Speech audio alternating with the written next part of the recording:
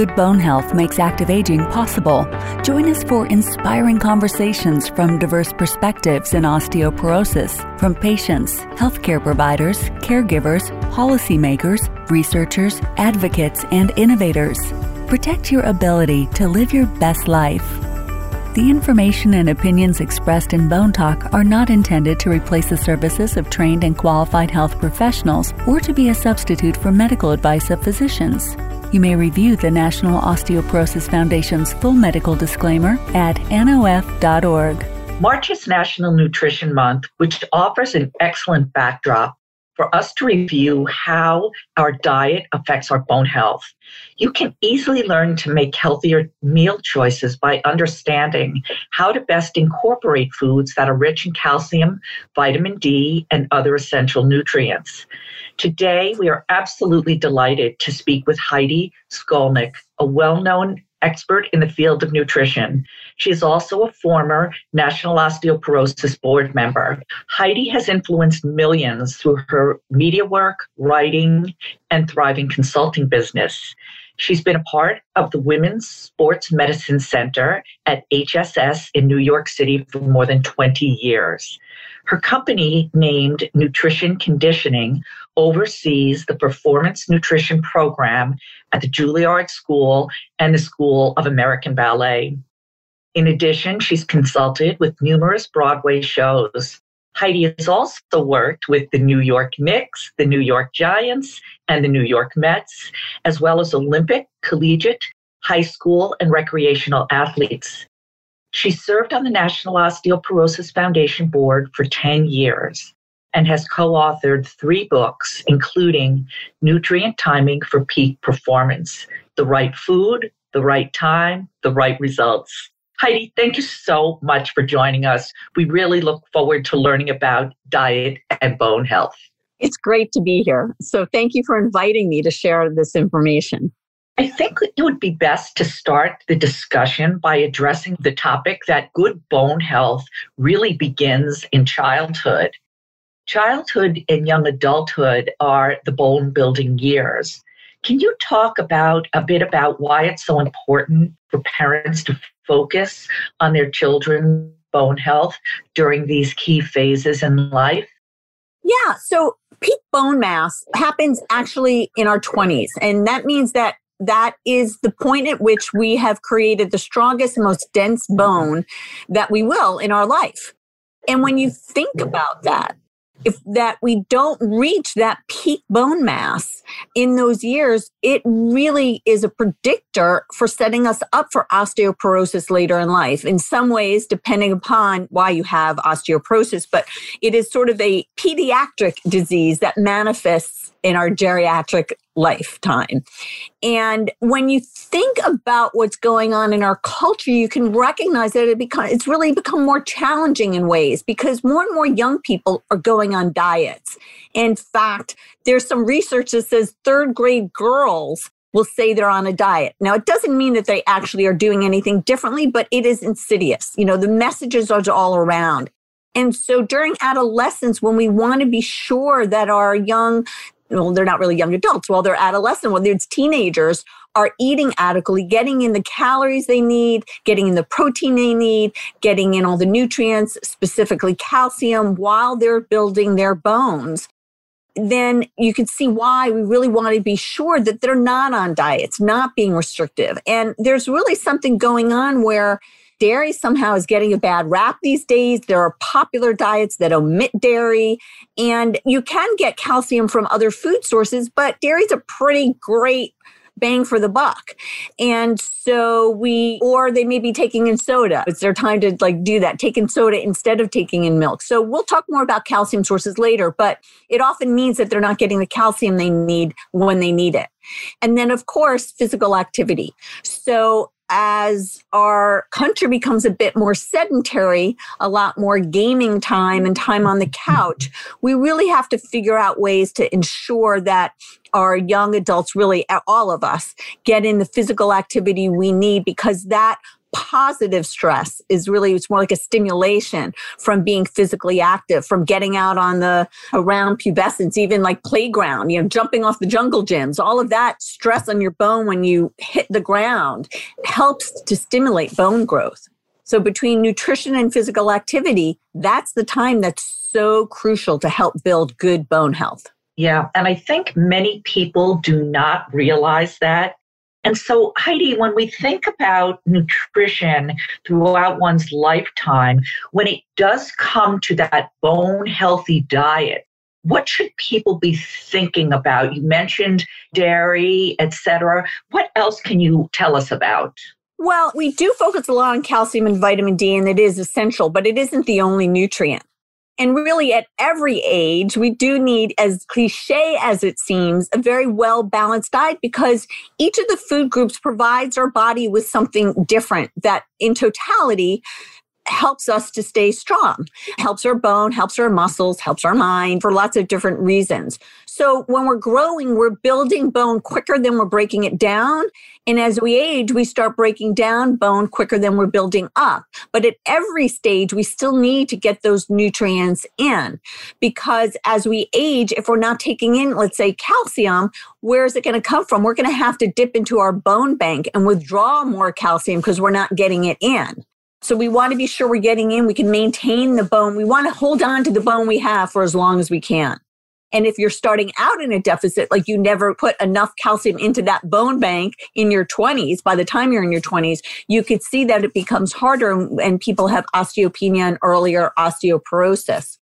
So at every stage, we really need to be sure that we are taking in all of the nutrients that we need.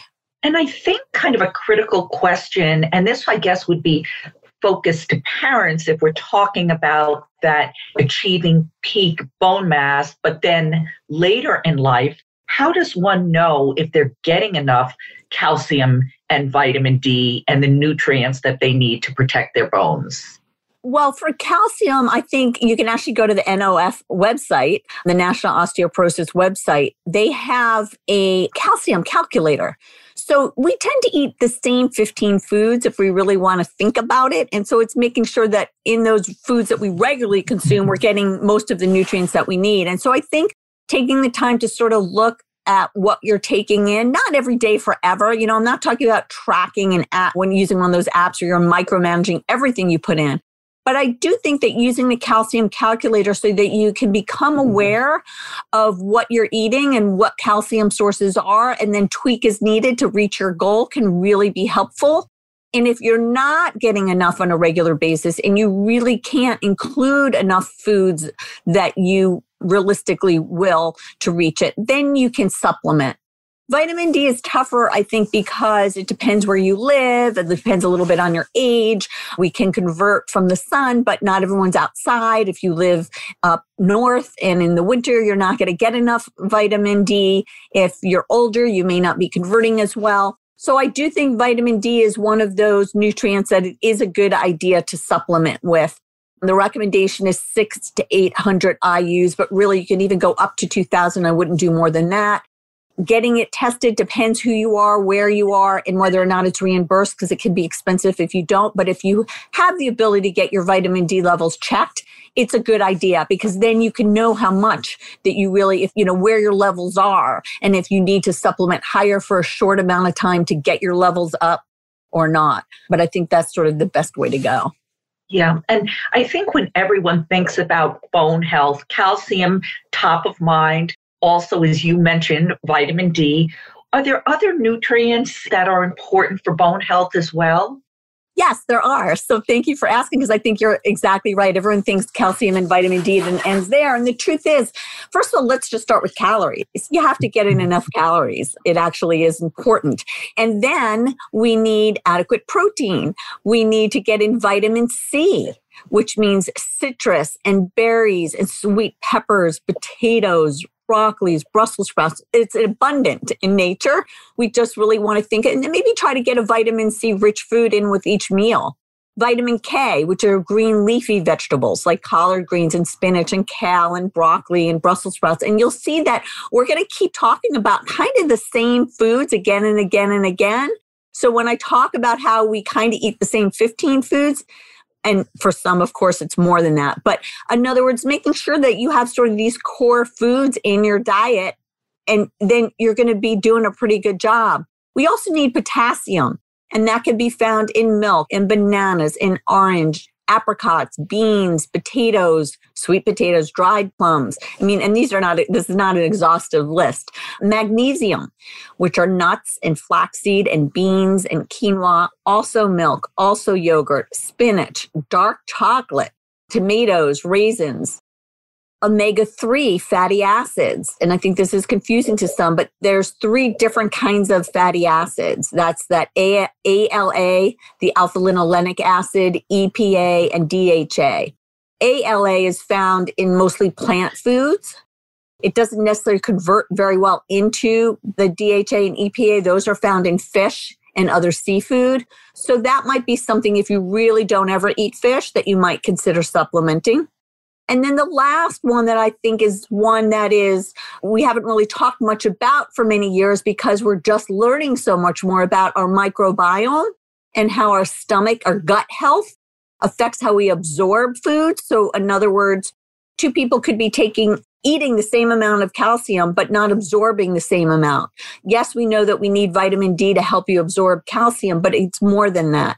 And so keeping our gut healthy is really important. So that's like fermented foods. And in different cultures have predominantly different fermented foods. For instance, real sauerkraut is fermented. Many of the sauerkraut you buy here, it may be vinegar based. You would want to get one that's fermented, or kimchi or tempeh or kefir and yogurt are ones more popular to our culture. That's very accessible. It's not hard to have a yogurt a day. So that helps. And then foods with fiber, which isn't providing us with nutrient directly that affects our bone health, but it helps keep our gut health healthy, which helps us absorb the nutrients to keep our bones healthy. What an excellent way of describing things. I love the tremendous inventory of food that contributes to bone health. And you had really mentioned a great assortment. So when it comes to actual meal planning, I'd love to hear your insight. Do you have any tried and true tips or resources or anything to share that might help the average consumer with healthy bone-focused, meals in their day-to-day? Well, I think you hit it on the head when you said planning. And it is a challenge in a way to talk here on a podcast that's hopefully going out to many, many people because it's so individual, right? Are you trying to plan for a large family, or do you live alone and you're planning for yourself? Do you tend to eat in and you like to cook, or do you tend to eat out a lot or bring in food? And it's individual based on access and interest and lifestyle. But planning can be for everybody. And so whether you are working and on the road or you're at home, that makes a difference. But can you anticipate what your day looks like, where you're going to get your food from? Do you need to bring your snacks with you so that when you get hungry, you have a yogurt to eat or an apple and cheese? No, are you just caught by surprise every single day at 4:00 that you're hungry, and that's when you're reaching for the candy that's on your coworker's desk, kind of thing. So I think that planning is really key. And making sure that you have access within your home. Are you stocking your home? A lot of people will just say, take Sunday to sort of meal plan. And the nice thing about meal planning is you can then also use leftovers in a much better way. Again, you're not caught off guard. So let's say you have rotisserie chicken one night with broccoli and potatoes. The next night, you might make that into a fajita with beans and rice. And by the third day, that can turn into a fried rice. And you're adding edamame or some egg to make the protein go further. So the meal planning can really be helpful in many different ways. And then also just knowing when you shop, I'm going to get 7 yogurts because I know I'm going to eat a yogurt every day, or I'm going to get cheese in an ounce portion because I know that's a good, easy snack for me to have. And so really, again, planning ahead that you have the foods around that support all the things we just said is helpful. There's a really simple visual. It's really the plate approach, where you just think of your plate as being a quarter protein, a quarter starch, preferably like whole grains or unprocessed foods. And then that might get bigger if you're really active. But then the other half of your plate is colorful. It's filled with fruits and vegetables. And it's just a really simple way to think about how you can not be counting everything, but being pretty sure you're getting in all of those nutrients, all those foods we just discussed that have those nutrients that will provide our bones and the rest of our body with what we need to thrive. And then, of course, there are a lot of apps out there now. So I don't know about our listeners who are a little more tech savvy or more up for using apps, but there's a lot of apps that can help with meal planning and grocery list management and recipe management. So it might be interesting to explore some of those. What a pragmatic approach. And the way you distilled it, everything you said, I visualized doing. So thank you so much for inventory, imagining your plate, et cetera, et cetera. I really appreciate that very, very just kind of tried and true and easy to do information. Oh, I like that. Tried, true, and easy to do. I'm going to use that one. Thank you. Okay, good. Are there actually foods, Heidi, that are not good for bones? Can you tell us about that? Yes, although I will say I really do like when people focus on what they can eat and not on what they shouldn't eat. But it is true. So alcohol intake, if you are at risk for osteoporosis, limiting alcohol, which is not a big limit, it's across the board recommendation to no more than 1 to 2 drinks per day. So drinking can be a risk factor. Some studies have noted that caffeine may need to be consumed in moderation. Again, this is all pretty individual, but I would recommend tea for different reasons, tea and coffee be consumed at least in between meals, perhaps, and not with meals. The tea, which can interfere a little bit with absorption. A high salt diet may be detrimental to bone health. And so, again, we come back to that overall, again, it kind of seems cliche, but moderation is key when it comes to it. So there's no real bad foods. It's just a matter of making sure you're getting in all those foods that support your bone health.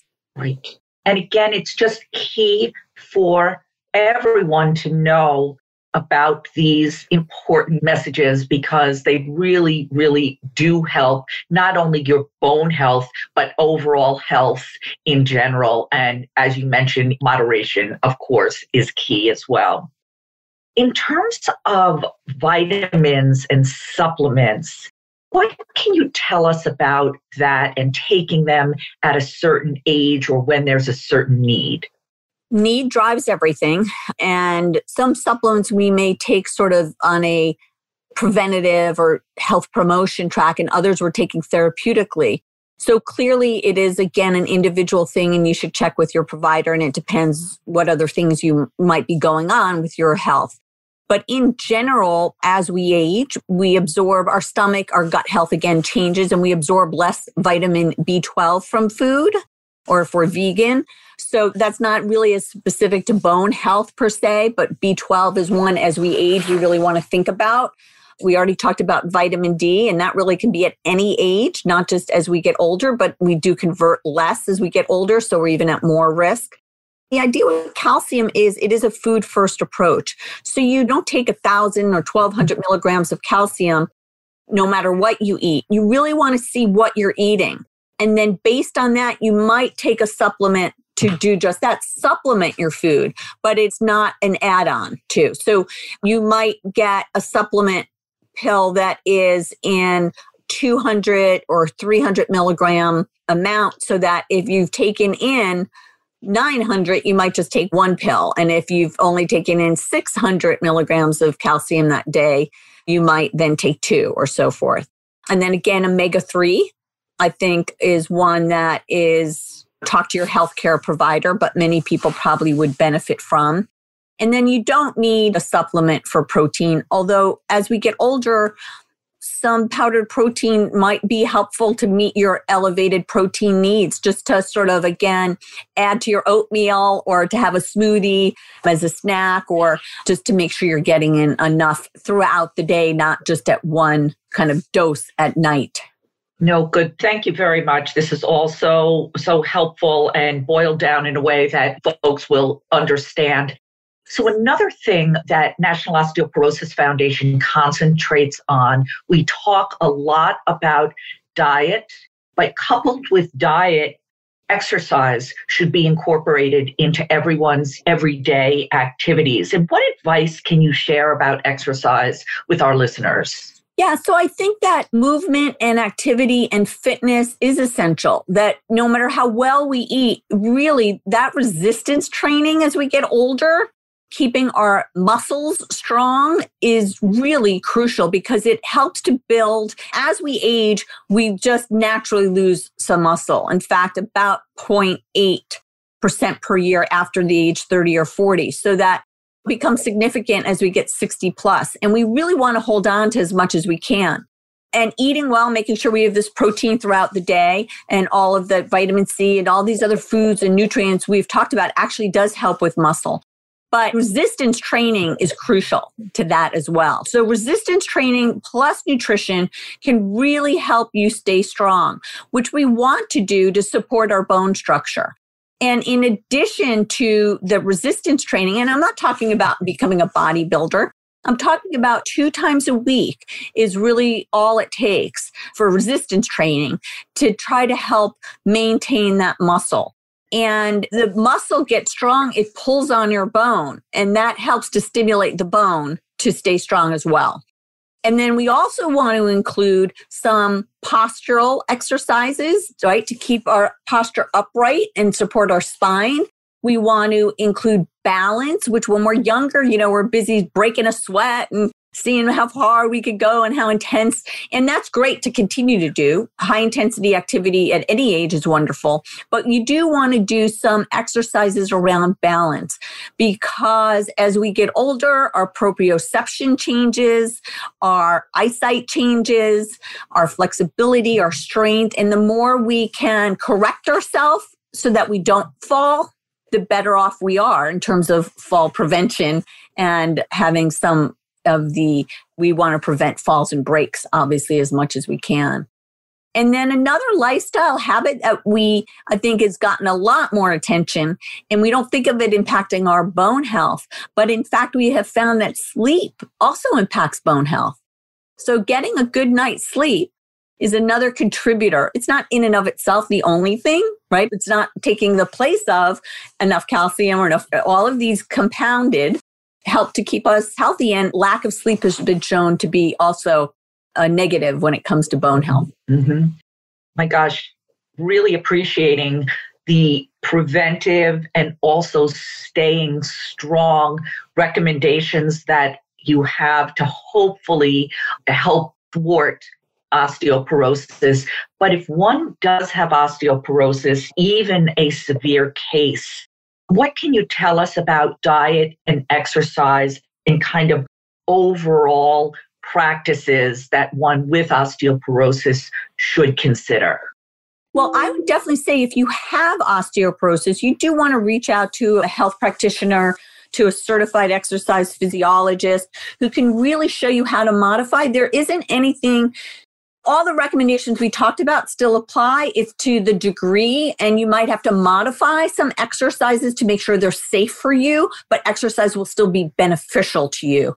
So you do want to find out specifically what, let's say if you're taking a yoga class, what positions you can or can't do, how you might modify strength training so that you are supporting your bones and your spine but not hurting it. And so there are modifications that should be made. And the same thing, hopefully, if you have osteoporosis, it's being treated and you're on medication. And so you do want to find out is there a way to modify your diet that needs to occur based on the medication you're taking, for instance. And then like anything, it turns from being preventative to almost therapeutic or treatment. So some of the things that are maybe a little bit more marginal, like caffeine or tea or some of the nutrients, you might be a little bit more particular about because you already have osteoporosis. No, that all makes, once again, excellent sense. Heidi, is there anything you'd like to share in closing with the audience? I just think that I think most people, although I guess if people are listening, they get it. but how really serious it is, the number of people who suffer from osteoporosis and fractures and the ramifications of that on life and well-being. And so the earlier we start taking care of ourselves, the better it is, but it's never too late to have an impact on how we can function and how we can maintain what we have. And so no matter what age or stage you are in life, take action. Thank you so much, Heidi. Yes, wonderful. And really appreciate your sharing your wisdom today in such a user-friendly, memorable manner with perfect sound bites. Really appreciate it. It's been truly terrific. For our audience, we just want to let you know to learn more about osteoporosis and nutrition for good bone health. We encourage everyone to visit our website, which is www.nof.org. And we will also have links to NOF resources and other nutrition information hosted with this podcast. We really hope you enjoyed this episode of Bone Talk as much as we enjoyed speaking with our guest, Heidi Skolnick. And if in fact you did enjoy this episode, we would like you to do two things if you could. Number one, subscribe to Bone Talk so that you never miss an episode. And then number two, please share with your family and friends. Thanks so much. And Heidi, again, tremendous thank you for sharing your wisdom. Thank you. And thank NOF because they really do such a fantastic job in providing resources to those who have bone health concerns and to those who are caregivers and advocacy. It's just such a tremendous organization. So thank you. Thank you for joining Bone Talk, the National Osteoporosis Foundation's podcast that shares information, strategies, and inspiration about good bone health that makes active aging possible. To learn more about bone health, to become involved and/or help fuel NOF's mission with financial support, visit nof.org.